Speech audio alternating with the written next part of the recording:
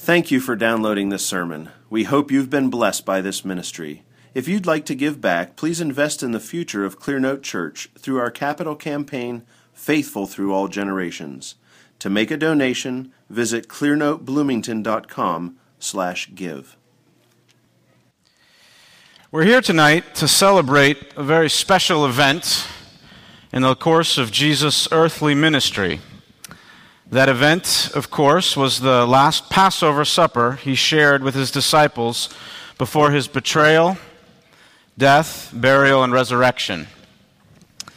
Today is called Maundy Thursday, which means Commandment Thursday, so we've often focused in this service on the past, on the new commandment that Jesus gave to his disciples to love one another. But of course, there's a lot that's going on during the Last Supper, and so tonight, I wanted to focus on a different aspect of the supper. And I'm going to focus our attention on Judas and on his betrayal of Jesus. Now, Judas's crime is so terrible and wicked that it is painful to look at carefully. But the Last Supper is, of course, where our practice of communion comes from. And in 1 Corinthians, we're commanded to examine ourselves as we come to this table. And so the story of Judas is a warning and a help for us to do that, and so we must look at it carefully. If we want to avoid Judas's error, we must look carefully at the difference between true repentance and false repentance. Now, our passage tonight comes from John 13. We've already read it, so I'm going to go ahead. I think it's up on the screen there. John 13:21. Now, as we read the Bible, it's very easy to think, as we read particularly this passage, I'm going to go ahead and read it. When Jesus had said this, he became troubled in spirit and testified and said, "Truly, truly, I say to you that one of you will betray me."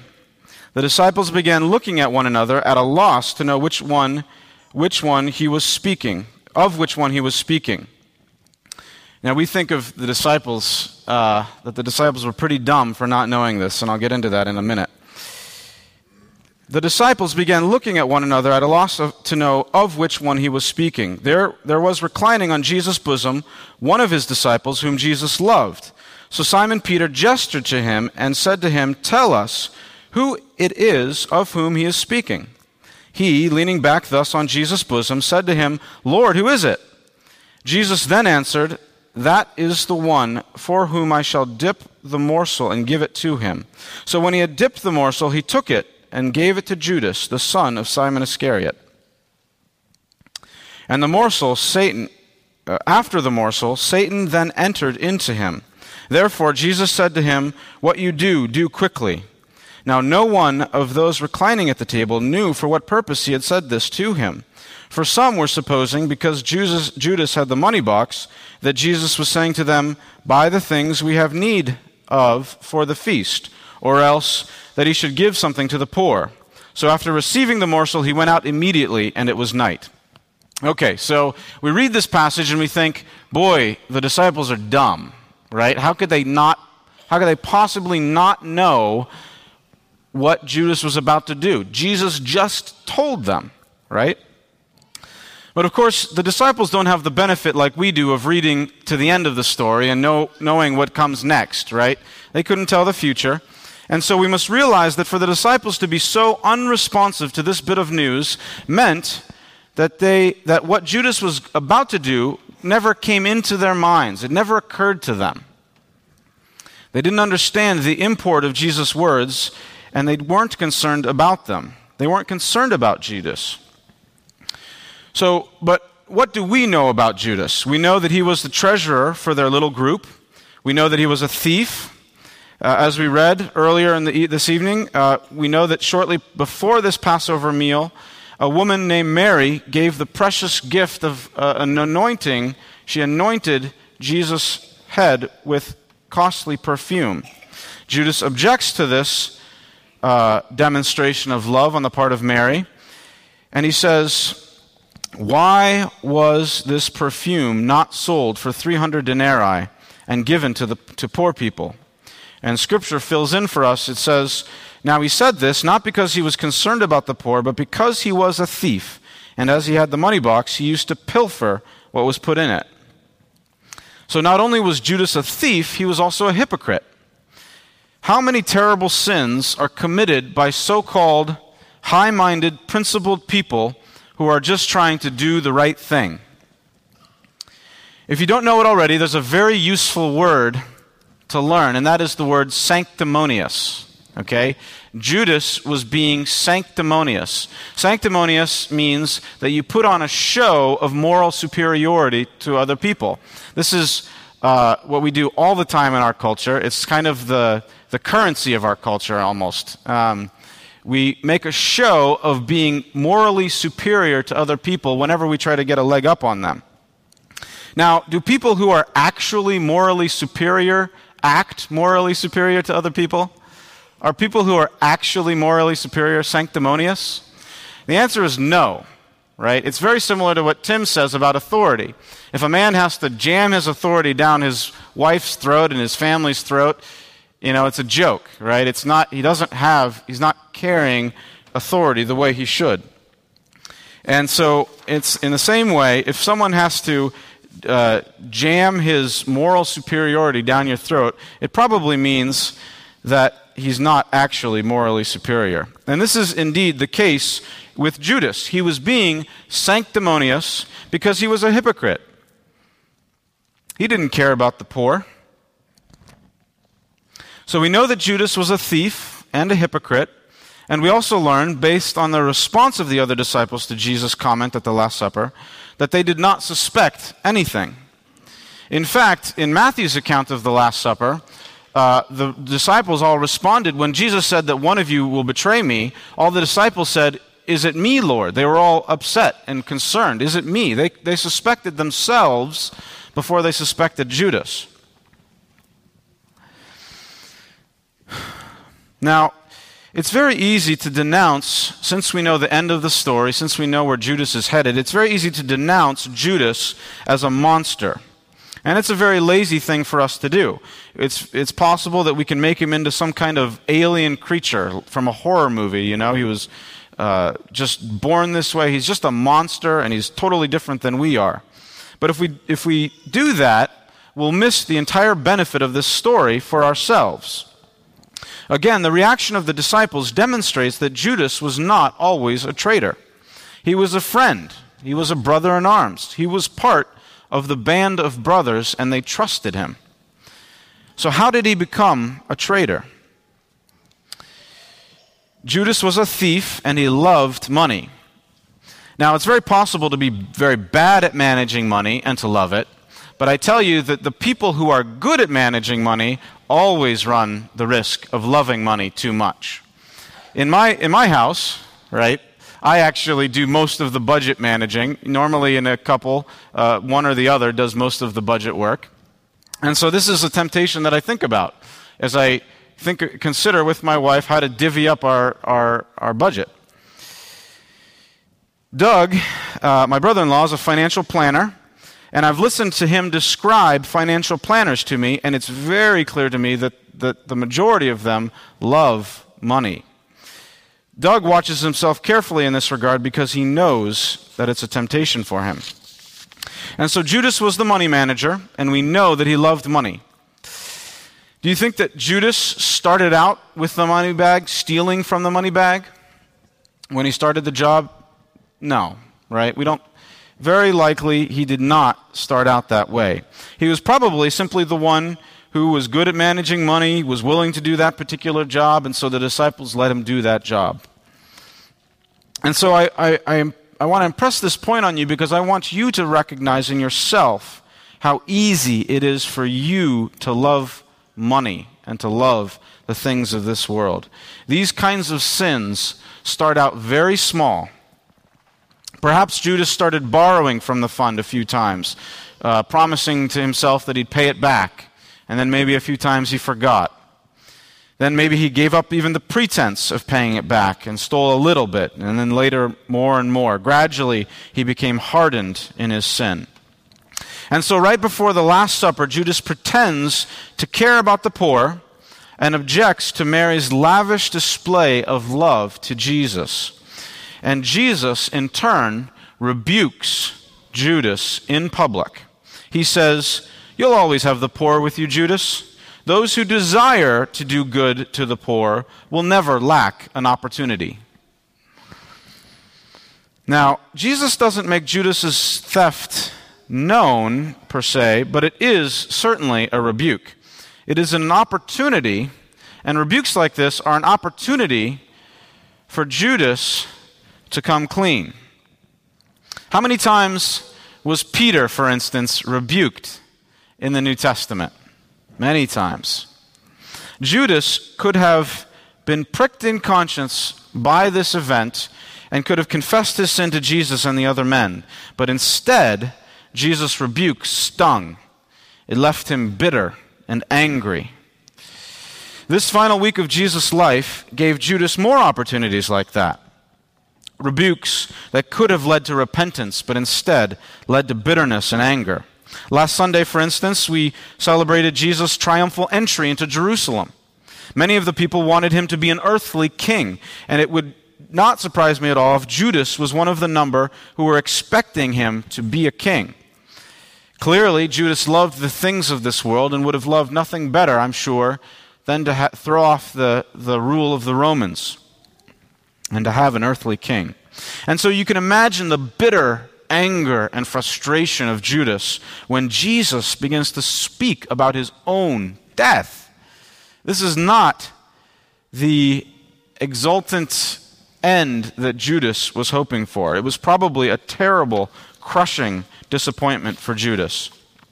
And then during the supper, Jesus takes a bit of bread, dips it in the wine, and literally places the bite into Judas's mouth.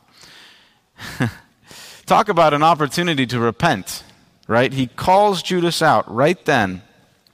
What do you think Jesus' eyes looked like at that moment, looking at Judas, knowing what he was going to do? Did that act on Jesus' part soften Judas? No. We know, of course, since we've read to the end, that it only hardened him all the more. Judas went out into the night and raged at Jesus for calling him out. He left hating Jesus all the more for dashing his hopes and dreams. And so what did Judas do? He goes to the priests and asks them to make him an offer. Had the priests ever considered buying off one of Jesus' disciples? It's possible, but that's not recorded for us in Scripture, so we don't really know.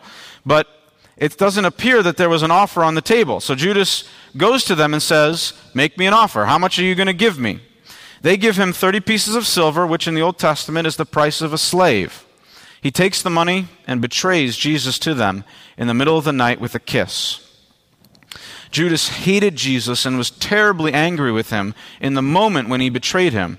But I don't think Judas had any idea. I don't think he had thought through what could possibly happen, what the chain of events would unfold by his actions, as a result of his actions. When Judas saw that Jesus had been condemned to death, he felt remorse and actually returned the money he had taken from the priests. He declared, "I have sinned by betraying innocent blood." He hated Jesus, but he had enough of a conscience that he was able to declare what he knew to be true. Jesus was an innocent man. The priests won't lift a finger for Judas's guilty conscience, and so he goes and kills himself. He commits suicide. What a horrible end. It makes your stomach churn to think about it. Now, there's another character in this story that can teach us about the nature of true repentance, the Apostle Peter. We all love Peter, right? Isn't he wonderful? We love him. We love Peter because his sins are so very big. He doesn't mess around with little sins and half sins and sneaky sins. He dives in headlong. And in these last few hours of Jesus' earthly life, Peter also betrays Jesus. Peter had been the one who had told Jesus that he would never desert him, no matter what. And then, when Jesus was standing trial, and a young girl noted that he had been with Jesus, Peter swore up and down that he didn't know anything about Jesus. The Bible records that the rooster crowed right at that moment and that Jesus looked right then directly in Peter's eyes, and Peter realized what he had done. He had betrayed his master, and he went out and wept bitterly. Now, unlike Judas, Peter doesn't kill himself. In fact, the Bible tells us the wonderful story where, after Jesus had been raised from the dead, he's standing on the beach and he's calling out to the disciples who are working in a boat, fishing. And Peter recognizes who it is, and he puts on his coat and jumps in the water, right? And he gets to the beach. He's desperate to see Jesus, and Jesus asks him those words 3 times, "Simon, son of John, do you love me?" And Peter answers, "Yes, Lord, you know that I love you." It's such a sweet, sweet ending. But why the difference between Peter and Judas? After all, they both had been with Jesus. They had both seen his miracles. They saw how he loved people. They had both sat under the same teaching for years. They had seen Jesus' integrity and truthfulness. And in the end, they both testified that Jesus was an innocent, righteous man. Both of them recognized their own sin and felt shame for it. And yet one was driven to suicide and the other to love. What gives? Why the difference? I want to point out 3 things. First, pride. Jesus gave Judas many opportunities to repent and to bring his sin out into the open. And God does this with us all the time. Right? Maybe a look from your wife or your children, a comment from your children. That's happened to me many times before. They've pricked my conscience by what they've said very innocently. Maybe a comment from your coworker or classmate. Maybe a passage of scripture that you read or something you hear in a sermon pricks your conscience. In Peter's case, it was nature. The rooster crowed and brought his sin to his mind. And in fact, if we have the eyes to see it, our world is filled with messengers reminding us of this very simple truth. It is appointed for man once to die, and then the judgment. But because of our pride, we don't want to recognize that fact. We resent it when we're reminded of our own mortality and frailty and sinfulness.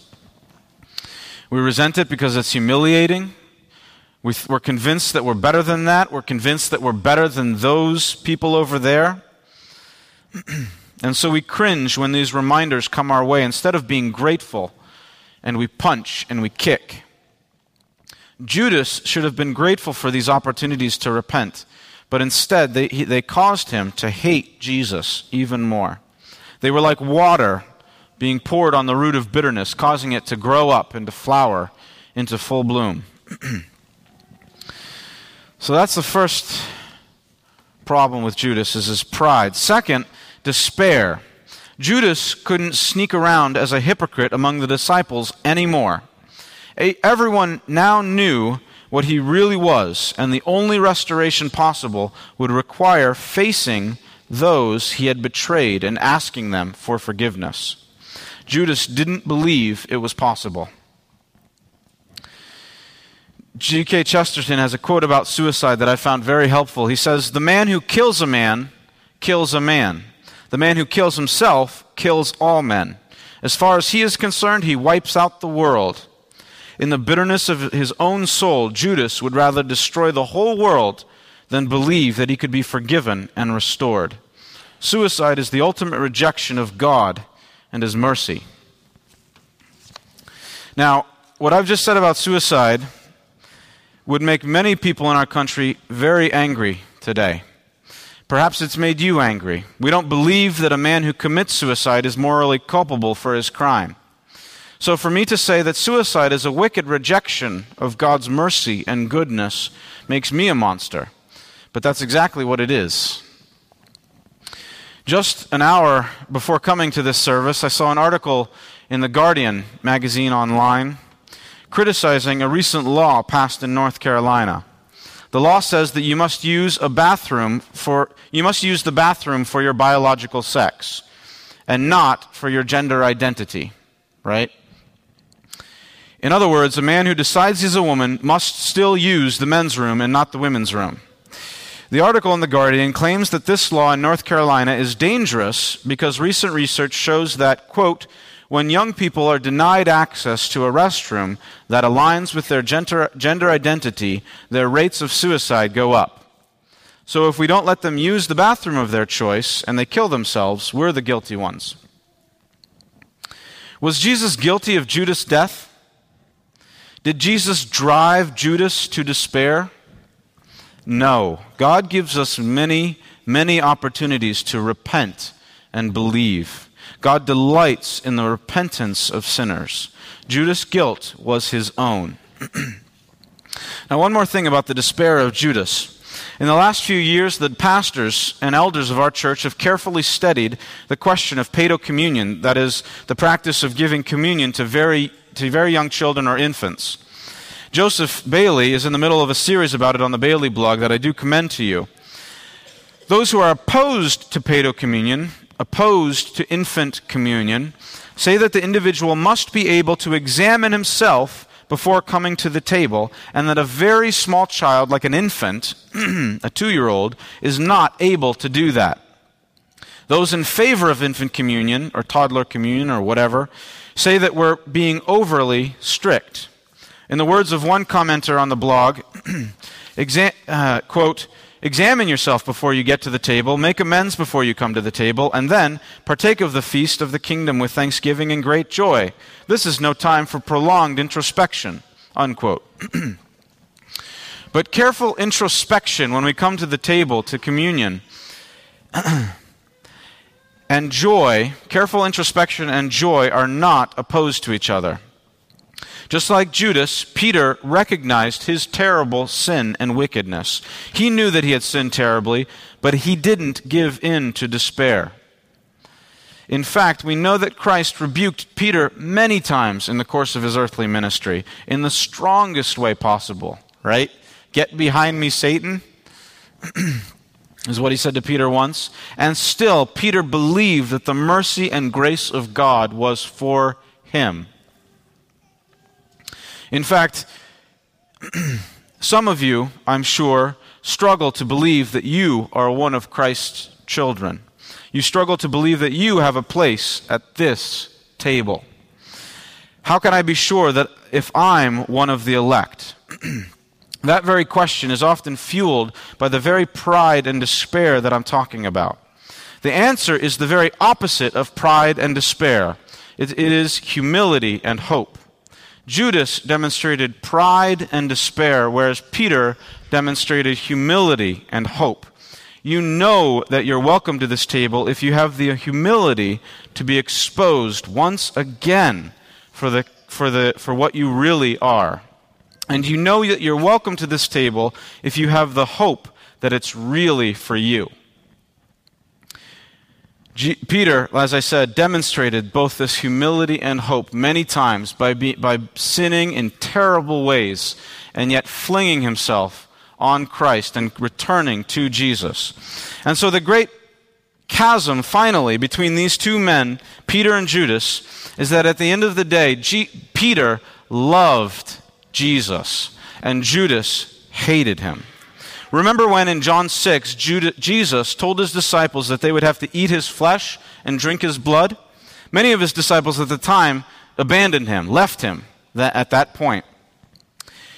And Jesus turns to his disciples and says to them, are you going to leave me too? And Peter responds, Lord, to whom shall we go? You have the words of life.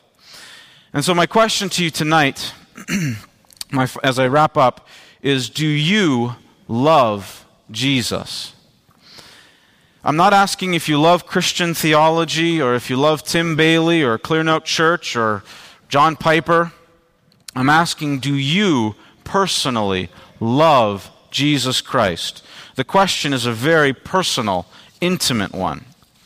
I've been reading the Psalms in my personal devotions recently, and I've been struck at how personal they are. The psalmist, usually David, is constantly talking about his personal conflicts with his enemies. The title of this sermon is from Jesus' words to his disciples in John 13. But Jesus is simply quoting Psalm 41, 9-11. Jesus says in John 13, I know the ones who I have chosen, but it is that the scripture may be fulfilled. He who eats my bread has lifted up his heel against me. And so then in Psalm 41 it says, beginning with verse 9, even my close friend in whom I trusted, who ate my bread, has lifted up his heel against me. But you, O Lord, be gracious to me and raise me up, that I may repay them. By this I know that you are pleased with me, because my enemy does not shout in triumph over me. The psalmist prays that God would take his side and fight against his enemies. Jesus in the Gospels is the same way. He constantly demands devotion to himself personally.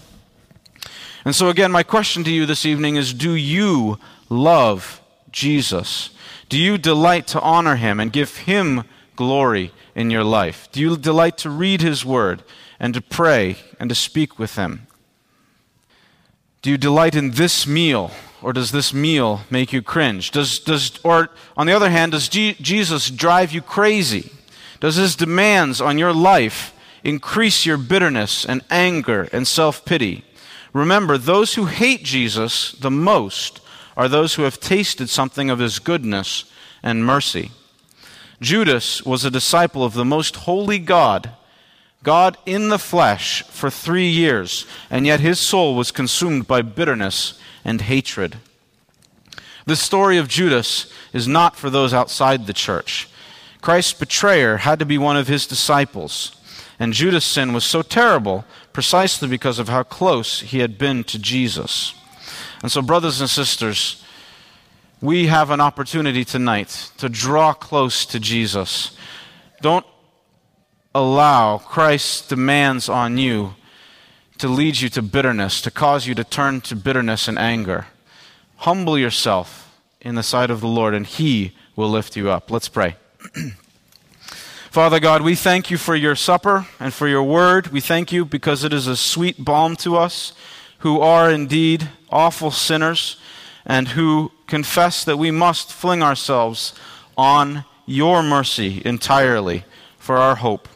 And Father, we come tonight with hope, and we pray that you would fill us with hope where we are weak and faltering as we come, Father. Strengthen, I pray, those especially who are weak and who are tempted to despair. I pray these things in Jesus' name. Amen.